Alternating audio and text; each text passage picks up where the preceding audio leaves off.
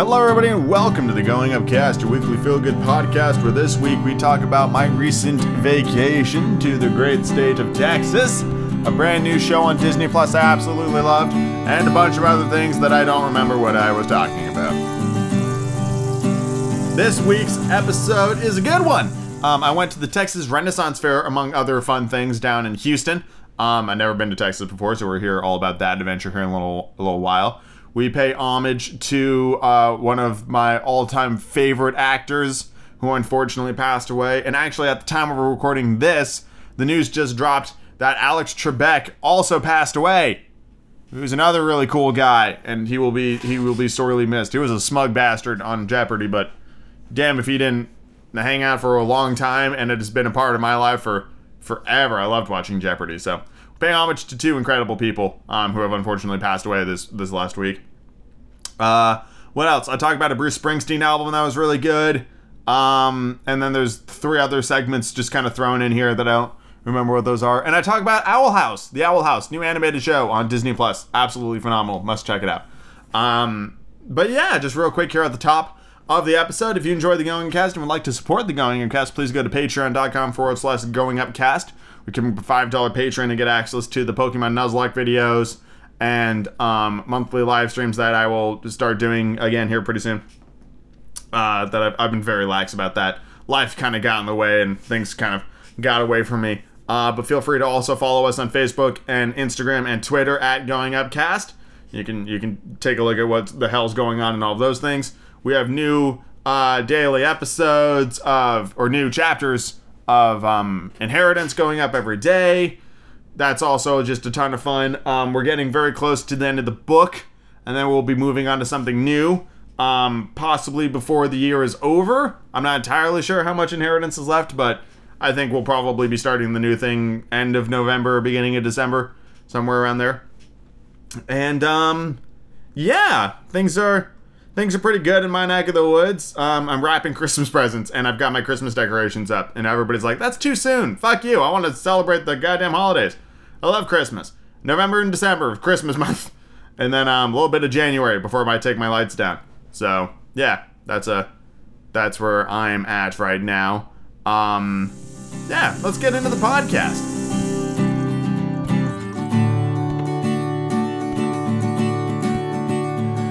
Alrighty.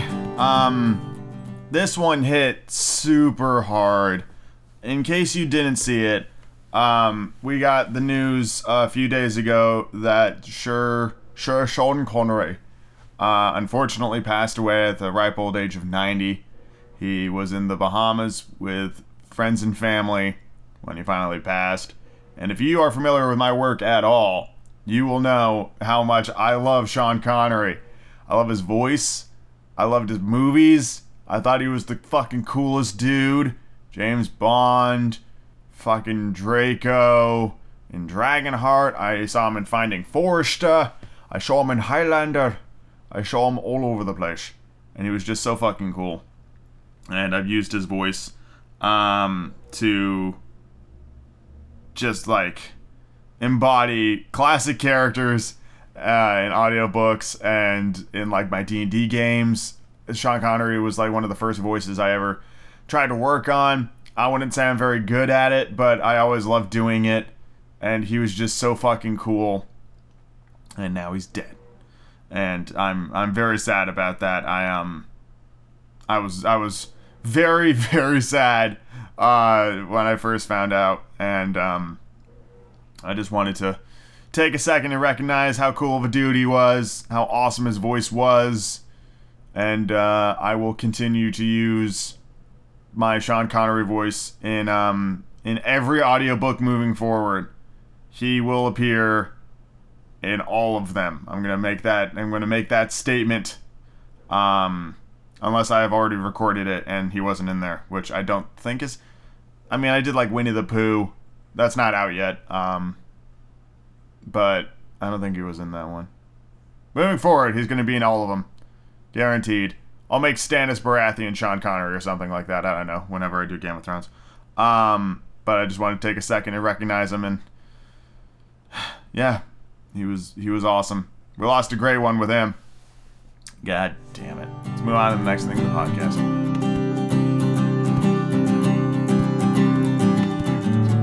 This episode is super strange because it's being recorded the day I got back, or the day after I got back from my recent vacation, which I'm sure we'll talk about here in a little bit. So a lot of my little segments here are going to be fairly half-assed. I've got a lot of shit to do in terms of getting caught up on, like, work and cleaning up. I've got, like, my second load of laundry is going right now, that sort of stuff.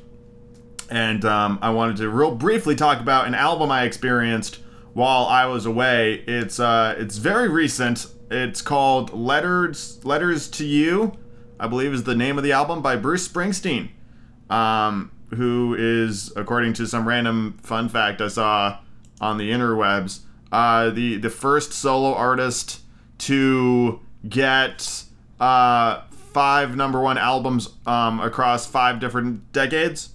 So that's pretty cool. Yeah, Letter to You by Springsteen. It's got 12 songs. A bunch of them, like 1, 2, 3, 4 of them are well over 5.5 minutes long.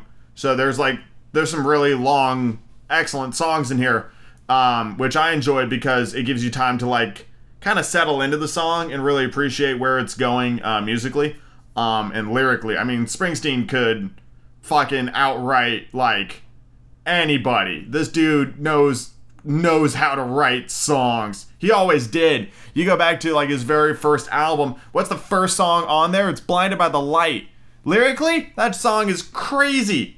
There's so much in there. It is dense. This dude is fantastic. And what blows my mind is not only are all of these songs lyrically impressive, not only are they musically excellent, there are some gorgeous instrumentals in the song. The first title track, 1 Minute You're Here, it's just Springsteen and his guitar, slowly leading it in. And then other instruments are slowly added over time. You get a little bit of piano, you get a little bit of drums. It slowly comes in and builds. And it's really, really entertaining. I particularly love the saxophone. I've always loved the saxophone. I'm a sucker for a good saxophone.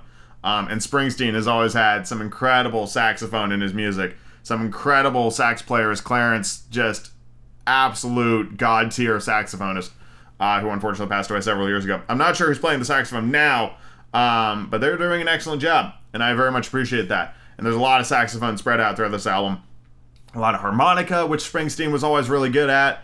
It feels like a really solid Springsteen album. And the dude can still sing. He was singing notes and doing things vocally that doesn't really line up with some of his more popular songs.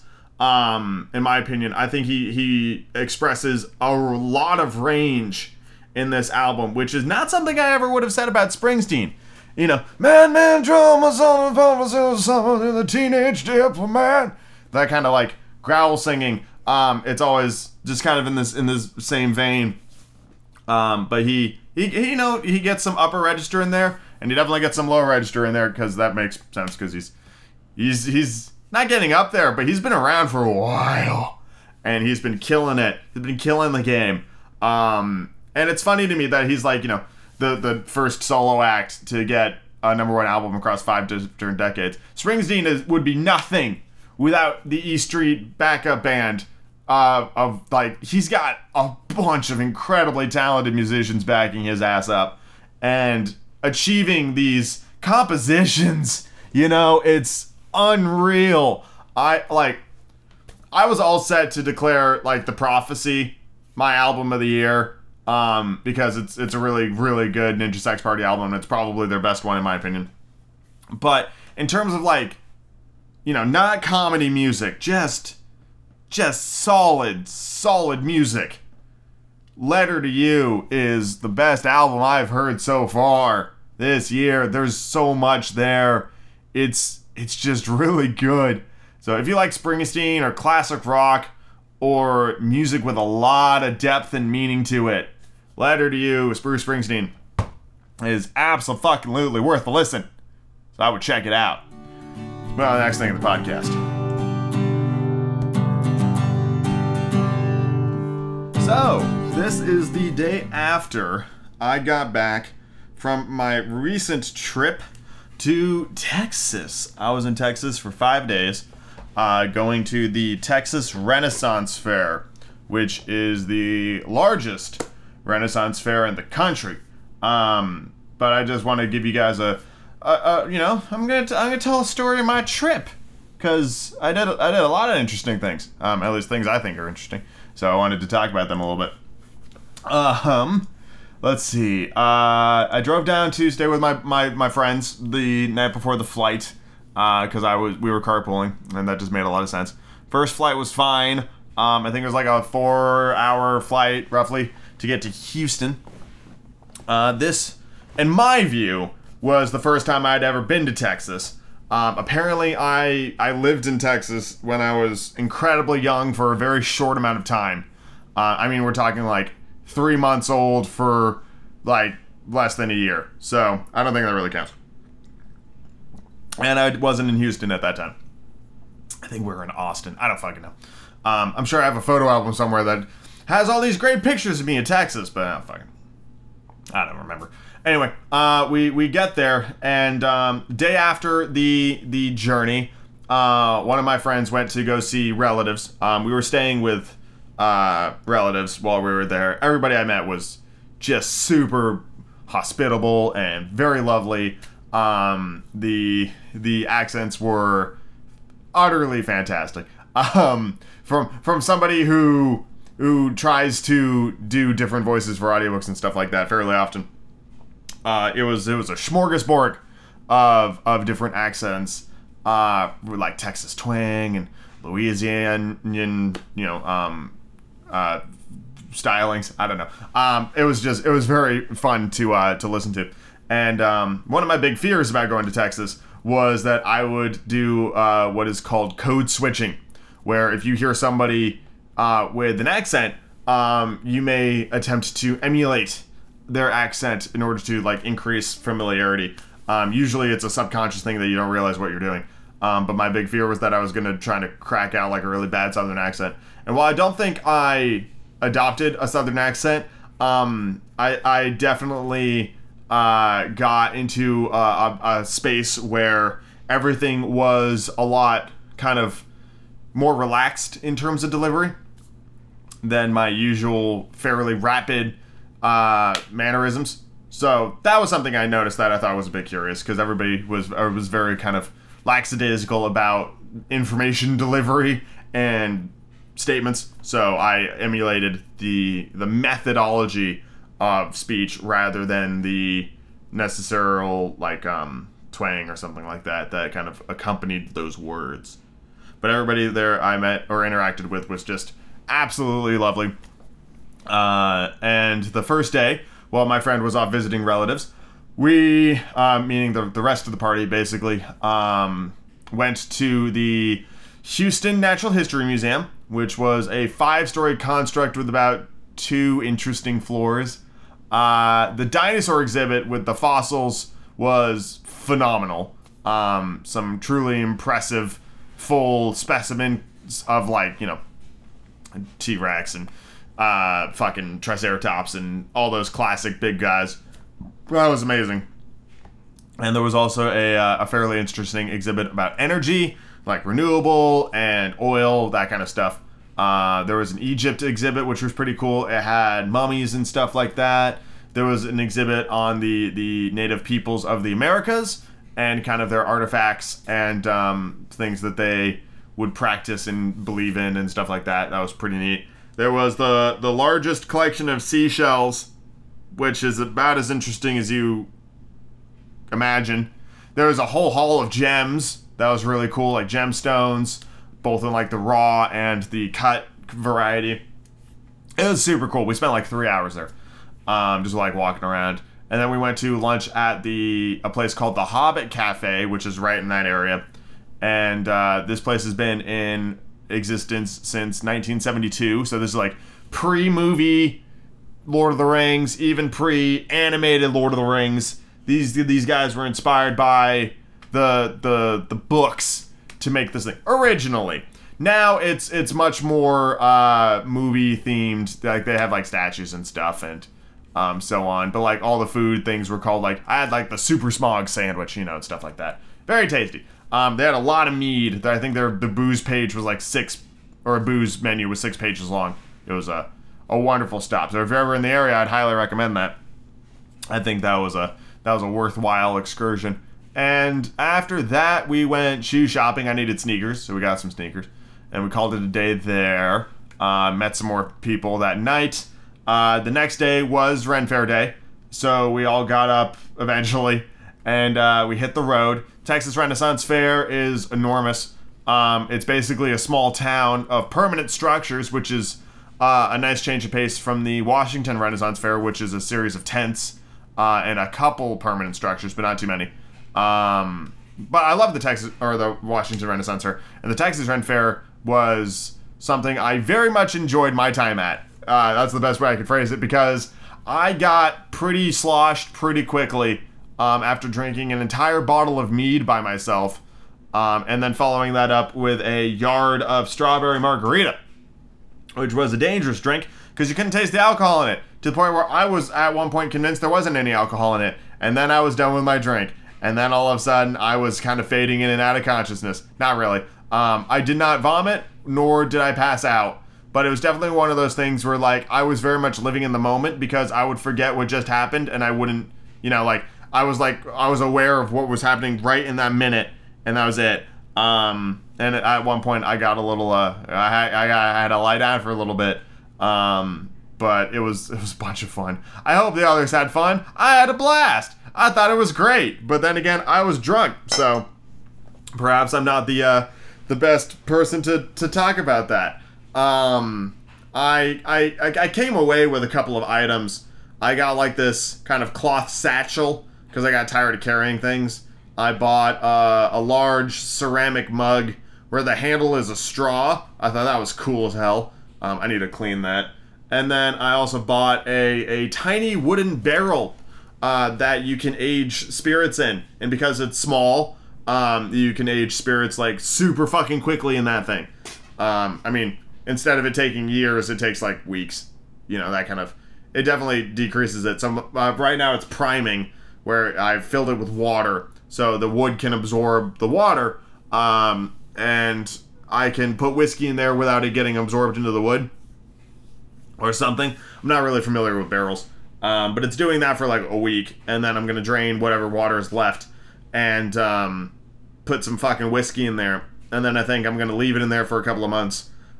Taking tastes every now and then to see like how it's coming along.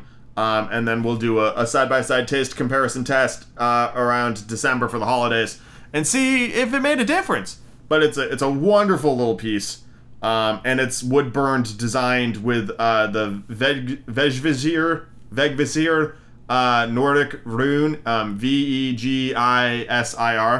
Vegvisir. I think there's another V in there. But it's a stave that basically means like safe passage through stormy weather. It's a design that I will eventually get tattooed on my chest. Because I fucking love it and I love the meaning behind it. So I got that on a barrel. And I think that was it. I think I got a DVD at some point. But like I went down a big slide. That was a lot of fun. We went into a bunch of shops. I got a lot of great pictures with cosplay. It was like Halloween. That day was actually Halloween day. So everybody's dressed up. Like you saw SpongeBob and Patrick. I saw 2 different people dressed up like Pyramid Head from Silent Hill. I got a picture of the Mandalorian. I got a picture of the Warhammer 40K orc. It was awesome. Such a great day. And it was a big group of us. Like at least 10, I think, if I think about it. And we're all just like palling around, and a lot of us were drinking, to the point where like a couple of us were sober, and then there's like 4 or 5 of us that are all just like giggling over on the side, just like having a blast. And there were fireworks. It was so much fun. Absolute blast. I would highly recommend it to go on to the Texas Renaissance Fair. Day after that, we just kind of hung out. We were all pretty tired from the Ren Fair, so we didn't do much. That would have been Sunday. What did we do on Sunday? Oh, we went to Topgolf. Went to Topgolf on Sunday. It was the first time I ever went to Topgolf, and it was the first time I ever hit a golf ball with a club that wasn't a putter. I'm a big mini golf fan, but It was the first time I ever held like a driver, and actually had to hit the ball off a tee. That was totally new to me. But I did okay. What I thought was curious and what nobody could help me fix was pretty much no matter what I did, that ball would shank to the right every single time. Like, not all the time, but more often than was logical. Like, I was readjusting, I was trying different clubs, I was turning my body in different ways, I was messing with my feet placement. Nothing worked. It always shanked to the right, like, every time. And I'm fucking hitting the hell out of these things. And I lost the game because the whole point is you're supposed to get the balls in, like, these hoops, basically. And I just kept trying to hit that ball as hard as I could just to see how far I could get it. Which was a ton of fun. But I just keep shanking to the right and couldn't figure it out. And so I wanted to go golfing, like, for real. I might steal my brother's clubs or something. Or go with him, I guess, would make more sense. And fucking figure it out, because it's confusing me, and I don't understand it. But then again, I also have never golfed before, so it could have had something to do with that as well. Oh, we also did archery at the Ren Fair, and that was a ton of fun. And that was probably right as I started to get really tipsy, was doing archery. And I did okay. I popped a balloon, so I thought that was cool. Yeah, we did Topgolf, and then the following day would have been Monday. Oh, that was flight day. That was yesterday. So, yeah. Didn't do much like that day. We went to a place called Torchy's, which had wonderful tacos. Hung out with a bit more family and friends. Said our goodbyes. Went to the airport. Went through TSA faster than I've ever gone through TSA. There was absolutely no line. We were the only ones going through TSA. It made me miss the line because, like, I'm panicking trying to get, like, my boarding pass stuff all set to go, and you're standing there trying to get your stuff through the conveyor belt, and TSA's like, they're still kind of pressuring you to be like, put your shoes in the bin, and like, you're the only ones there, so you're like, oh god, I'm sorry, they're boots, I gotta delace them. But we ended up going through, and we found this place that you could play games and stuff while you ordered food and drank, and then we were on the flight, and that was fine. And then I dropped my friends off at home, and then I came back to my place and pretty much instantly took a shower and crashed. And now it's the next day, and I'm doing shit like laundry and figuring food out and all that kind of stuff. And for the safety of everybody I care about, I'm self-quarantining for 2 weeks, just in case. I feel perfectly fine, but I would be a fool to presume I'm okay. Especially because symptoms can take a while to show up, and I interacted with, unfortunately, a lot of maskless individuals, especially at the Ren Fair. It was not very well enforced at the Ren Fair, I will say that. So if you want to go to the Ren Fair, you may want to wait to next year, to where hopefully we either have a vaccine or something. I don't know. I feel physically fine, but I want to play it safe, because that is the wise thing to do. Talking to like a lot of people at work about, balancing shit and meetings and whatnot. But yeah, the adventure was a lot of fun, and I very much look forward to my return to Texas at some point, because I'm sure I will go back. It was just a blast. And the people there were very nice, and the food was wonderful. We went to this one restaurant the first night we got there called Taste of Texas, which was this big steakhouse, big fucking steakhouse. One of those places where they would have allowed you to choose your steak if you were so inclined. I ended up getting 10 ounces of the prime rib, which was delicious. And it didn't occur to me until after it arrived on my plate, and I looked at it and I went, oh, it's just thick cut roast beef. It's just like an inch of roast beef. This is where roast beef comes from. It's from the prime rib. It's so fucking good. After a little while, the meat kind of dried out, so I just stuffed it in the au jus and just let it soak there for a while and took a bite. Oh my god. Fucking delicious. I don't eat red meat all that often anymore, but when I do have it, it's fucking good.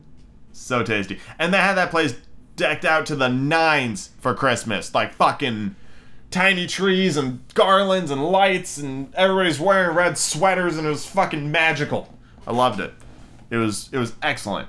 And that reminds me that I need to start decorating my place for the holidays. Now that Halloween is over, I can start celebrating Christmas and people won't look at me like I'm crazy. So, yes, it was a phenomenal trip. I'm still very much exhausted. Like I said, I feel physically fine, but I want to play it safe. So staying home. I've recruited my folks' help in obtaining sustenance because I did not buy groceries in anticipation of the trip, and now that I'm self-quarantining, it would be irresponsible of me to go out and buy groceries and put strangers at risk. As much as I don't want my friends and family to get sick, I don't want anyone to get sick if I am sick. I will not be patient zero. So I'm playing it as smart as I possibly can in how I'm getting things done. So better safe than sorry.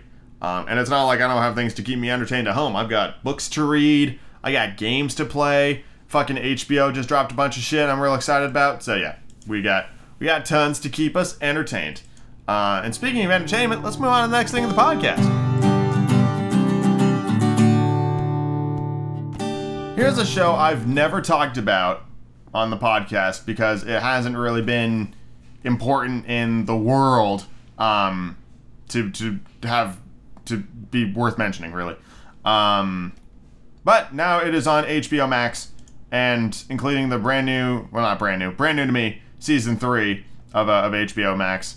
And that show is called Young Justice. If you were a fan of the original Teen Titans show on Cartoon Network, the animated Teen Titans show, also the live-action Titans show is on HBO Max as well, but I haven't seen that, so I don't want to talk about it. You will like Young Justice.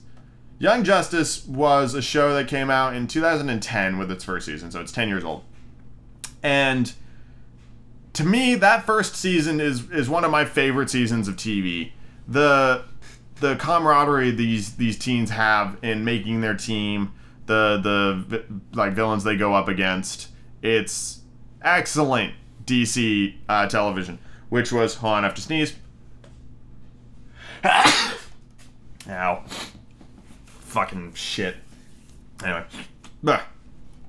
It was, unfortunately compounded by the fact that the second season was not as good, in my opinion at least, as the first season was.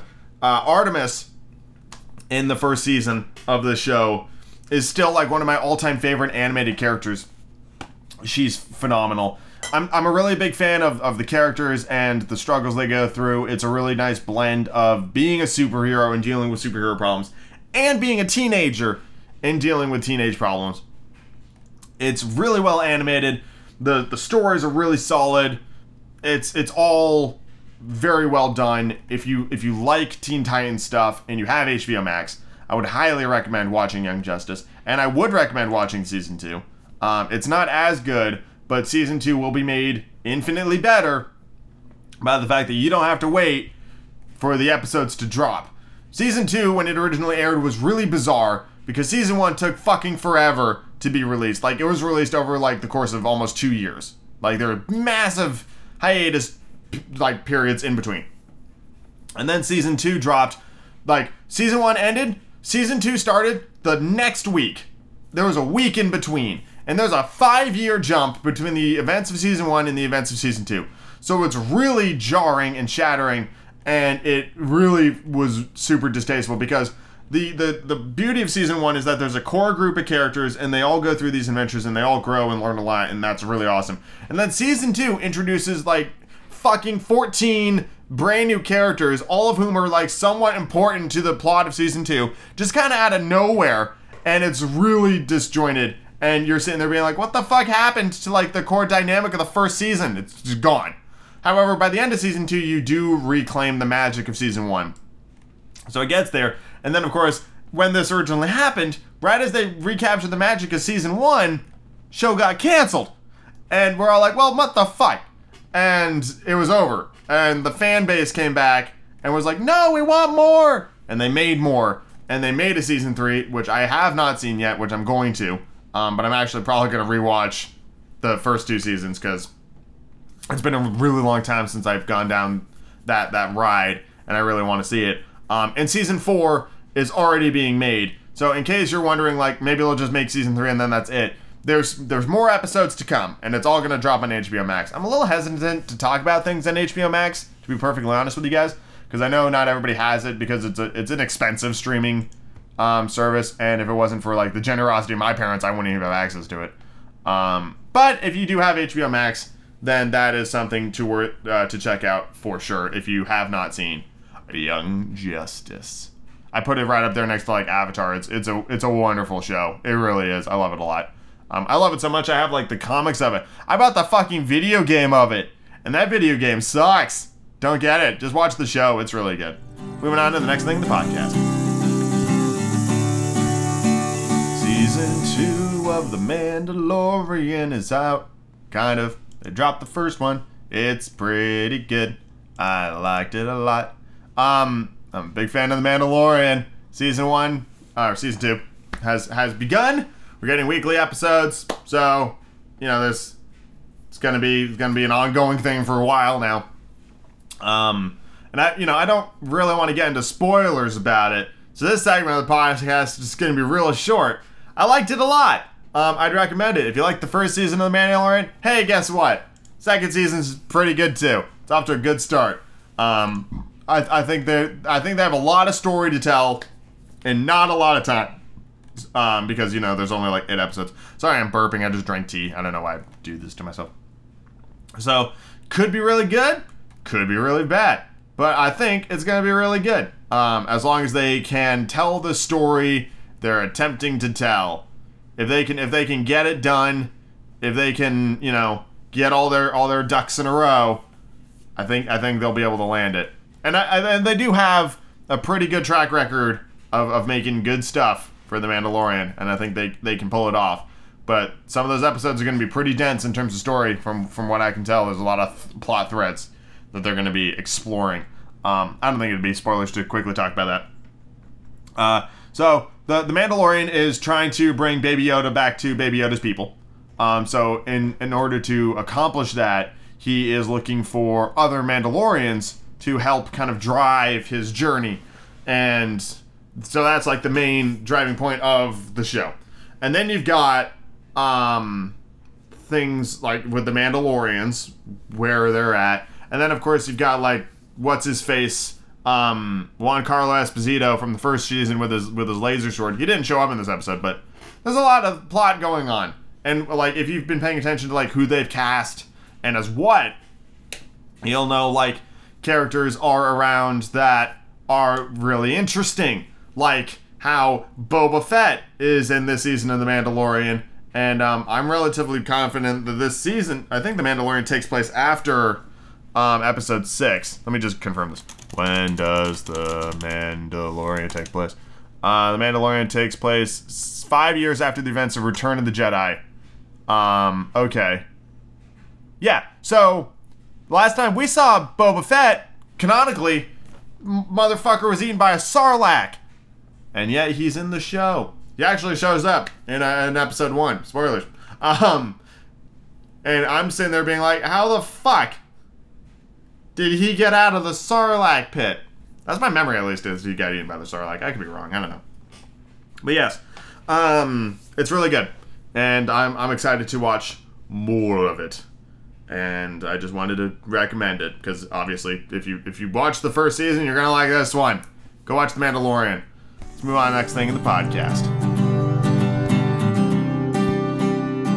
So as a precaution from my recent excursion out into the wilds of Texas, I have begun the self-quarantining process. And after like a day of doing it, it drove me insane. So I went out and got a test for the ever dreaded COVID, and fortunately I was able to get an appointment, and I filled all the stuff out, and they stand in front of me with that giant Q-tip, and she's like, it's gonna have to go in both nostrils for about 5 seconds.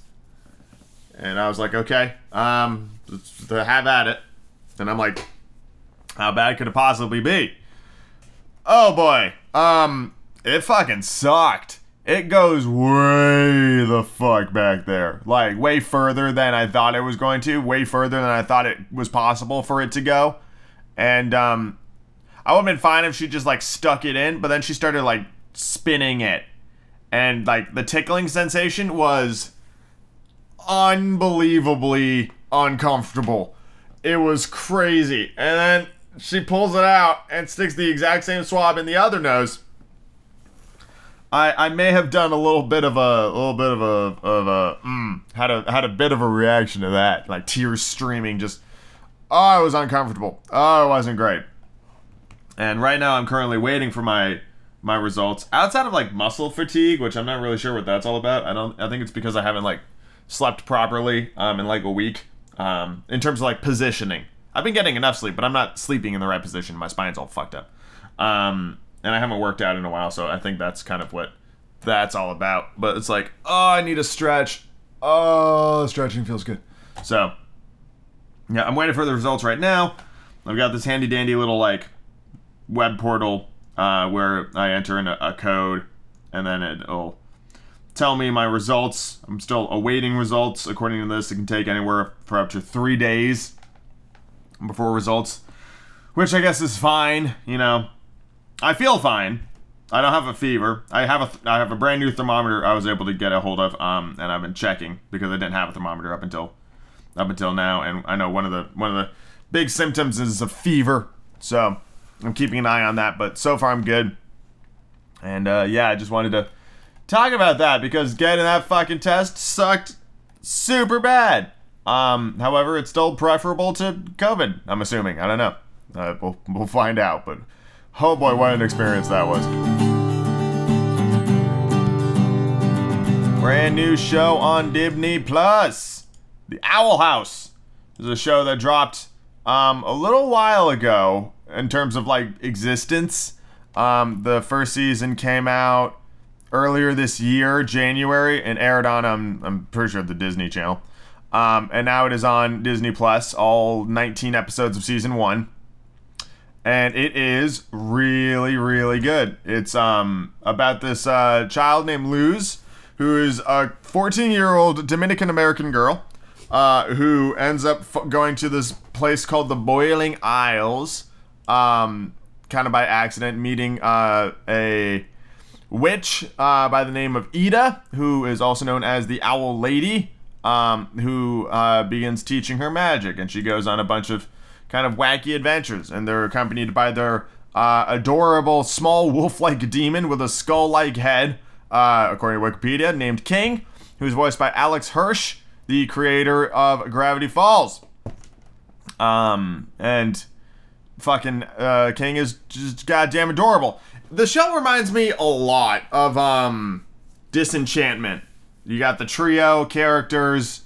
You got the little demon guy. It has very, very strong similarities to Disenchantment. I like it a lot better than Disenchantment, though. Not that I dislike Disenchantment, but Disenchantment takes a while to really kind of get going, and even once it gets going, it really takes its time, and is a kind of an interesting show tonally, if that makes sense. This one is pretty clear cut, definitely for a younger audience. I would probably say teens.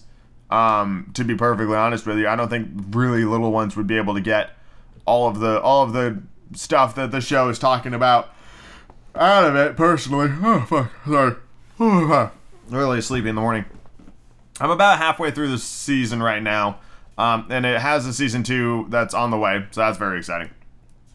And it's been a lot of fun. It has that kind of like, some of the monsters are pretty terrifying. It's got a lot of jokes that I think are just really solid. And then it is also much like, what the fuck was it called? Shit.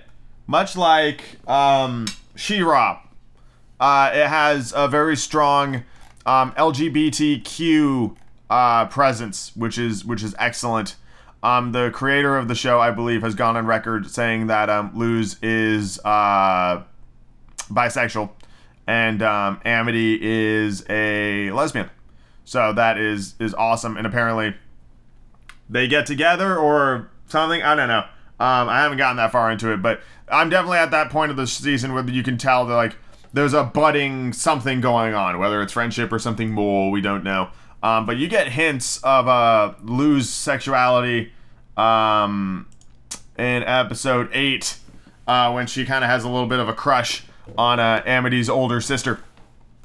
So yeah, It's all very cute and very well animated, and the characters are very endearing. You kind of fall in love with them as soon as you see them.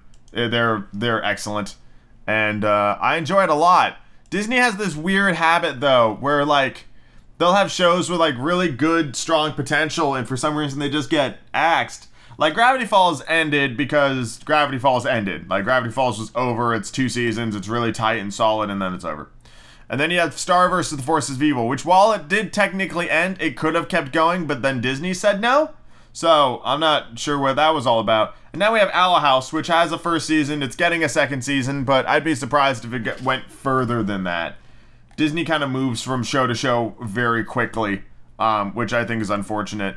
Apparently the genre of the show is fantasy/comedy horror.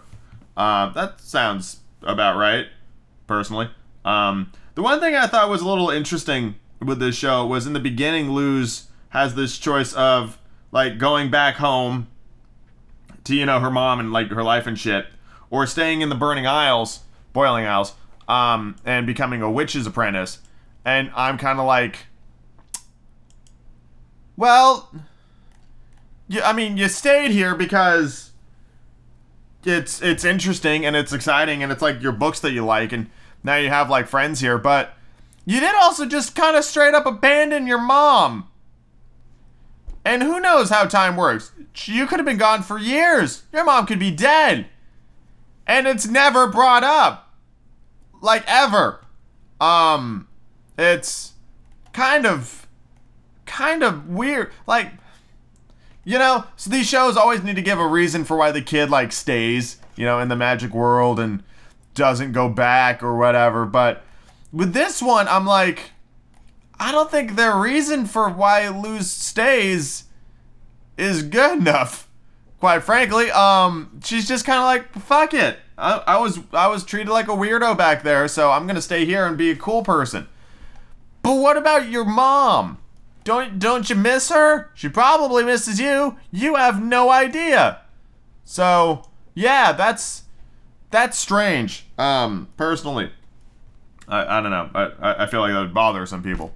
But yeah, outside of that, everything's fantastic. King is adorable and I love him. Oh, I'm so fucking sleepy. I need to make some goddamn tea. I'd really recommend it. If you got like a fucking weekend to kill, and who doesn't nowadays, check out the Owl House. It's really fucking good. Next thing in the podcast. I'm just gonna tack on to the end of my Owl House discussion, because I thought there were some good points in there, and I didn't want to like completely redo it. I have now since finished watching all of season 1. It's 19 episodes long on Disney Plus. It's excellent. It really is. It's the character development in the show is well earned and well done. I think every character in the show has incredible growth, except maybe Gus, but that's because Gus is just kind of like a fun side character. My favorite character is Amity, for fucking sure. There are a grouping of episodes, basically from like 16 to 18, that are fairly Amity heavy, that are excellent. And she probably has the most interesting character arc in the whole show. She goes from the rival to the love interest of Luz. I don't think Luz realizes that quite yet, but Amity sure fucking does. And it's fucking adorable, and I love it. Ida is just excellent. Show made me cry in the end. Absolutely sets up a season 2. I gotta, like, as strong as this show is, the finale was a little lackluster, if I'm being perfectly honest. Not in terms of, like, saving Ida or any of that stuff. I thought that was excellent. The Emperor, in his, air quotes, plan, seemed a little, not really out of it was out of nowhere because we didn't meet the Emperor until, like, the second to last episode, and he's, like, supposed to be the big bad. It felt a little cliche, if I'm honest. This show is really good. I wouldn't say it's exactly original. The characters are amazing and fun, and the setting's really cool, and I love the adventures that they go on, and I love the monster designs, and so the jokes are really solid. But I see parallels between this show and Disenchantment. I see parallels between this show and She-Ra in a big fucking way. There is so much She-Ra influence here. Like Willow and Glimmer are like 1-to-1. You've got the big bad being like the leader, and they want to invade other worlds, just like fucking She-Ra. You've got enemies who were, well, I guess in She-Ra they were friends and then became enemies, but there was still like love there. And then here they were enemies and then became friends, and then there's love there. And both the main characters and their respective love interests are lesbian relationships. So there's a lot of parallels there. They're both excellent shows, and actually watching this show makes me want to go back and finish She-Ra, which I never did, because there's a lot of really strong parallels here. But unlike She-Ra, I mean, you could even look at like Gus and Bo if you really wanted to draw even further parallels. Fairly similar in like character design. In terms of personality, they're pretty similar. I think Owl House is funnier more often than She-Ra is funny. There's a bit in I think episode 4 where Ida is like attracted to shiny things, and that's why they call her the Owl Lady. And then she turns into a giant horrific owl monster. But yeah, it's a really good show. There's a couple of episodes in there where it's a little like ham-fisted with the lesson. There's a couple of things where like Amity is supposedly the protege of Lilith for the Emperor's Coven, but we never see the two of them interact after that episode ever again. So I'm just kind of like, that seemed like something that made sense in the story, but they didn't really explore that as a theme, which I guess is okay. King is called the King of Demons, but we never ever get into his backstory like at all. He's just there to be adorable, which is great. Yeah, like the dropping of hints about like Luz's sexuality is really well done. Amity's evolution from being a bully to being a friend to being a love interest is really well done. There's a scene where they like it's the one with the Grom, which I believe, yeah, Enchanting Grom Fight, episode 16, is really good because like that's the heaviest Luz Amity episode, except for episode 18 where Amity abso-fucking-lutely has a crush on Luz and doesn't know how to handle it, and she's just fucking adorable the entire time.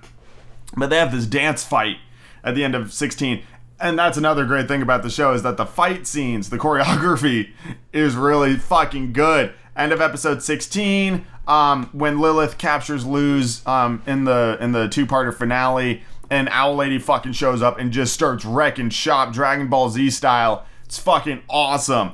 It's so well done and it's super good. So Owl House gets my full recommendation. If you have Disney Plus, you gotta see this show. It's just a ton of fun. The humor's really dry. The characters are really adorable. The setting's really cool. The Boiling Isles is the body of a fallen titan. It's just, it's fucking sweet. Big fan. I haven't liked a show this much in quite some time, and now I have to suffer with everybody else because season 2 isn't gonna happen. The Owl House season 2 release date January of next year. Of course, that's like on live TV, so I'm not gonna be able to watch this until like November of next year. I want more. I want more of your amazing show. Who made this? Dana Terrace. Storyboarding on Gravity Falls and directing the reboot of DuckTales. I believe that. Oh! Wait, yeah. Their partner is Alex Hirsch from Gravity Falls. Oh, that's awesome! That's great. I love that. That makes so much sense. There's so much Gravity Falls, like, in here. Also, like, fucking Hootie is the best. And I love Hootie. And yes, there, I'm declaring my Hootie allegiance. This is the type of show, I have the love of this show to the point where, like, Owl House merch. What do we got? If I could get, like, fucking Hootie socks. Oh, you can get the Owl House Owlbert staff head for $30 on Amazon. It's just a fucking big piece of something. What is this? Fits on a standard 1-inch dowel made of plastic. So it's a 3D printed owl head. That's kind of fun.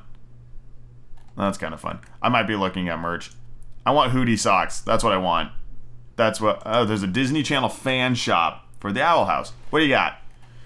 Got some t-shirts. Those are pretty good. Oh, there's a Hootie pop socket.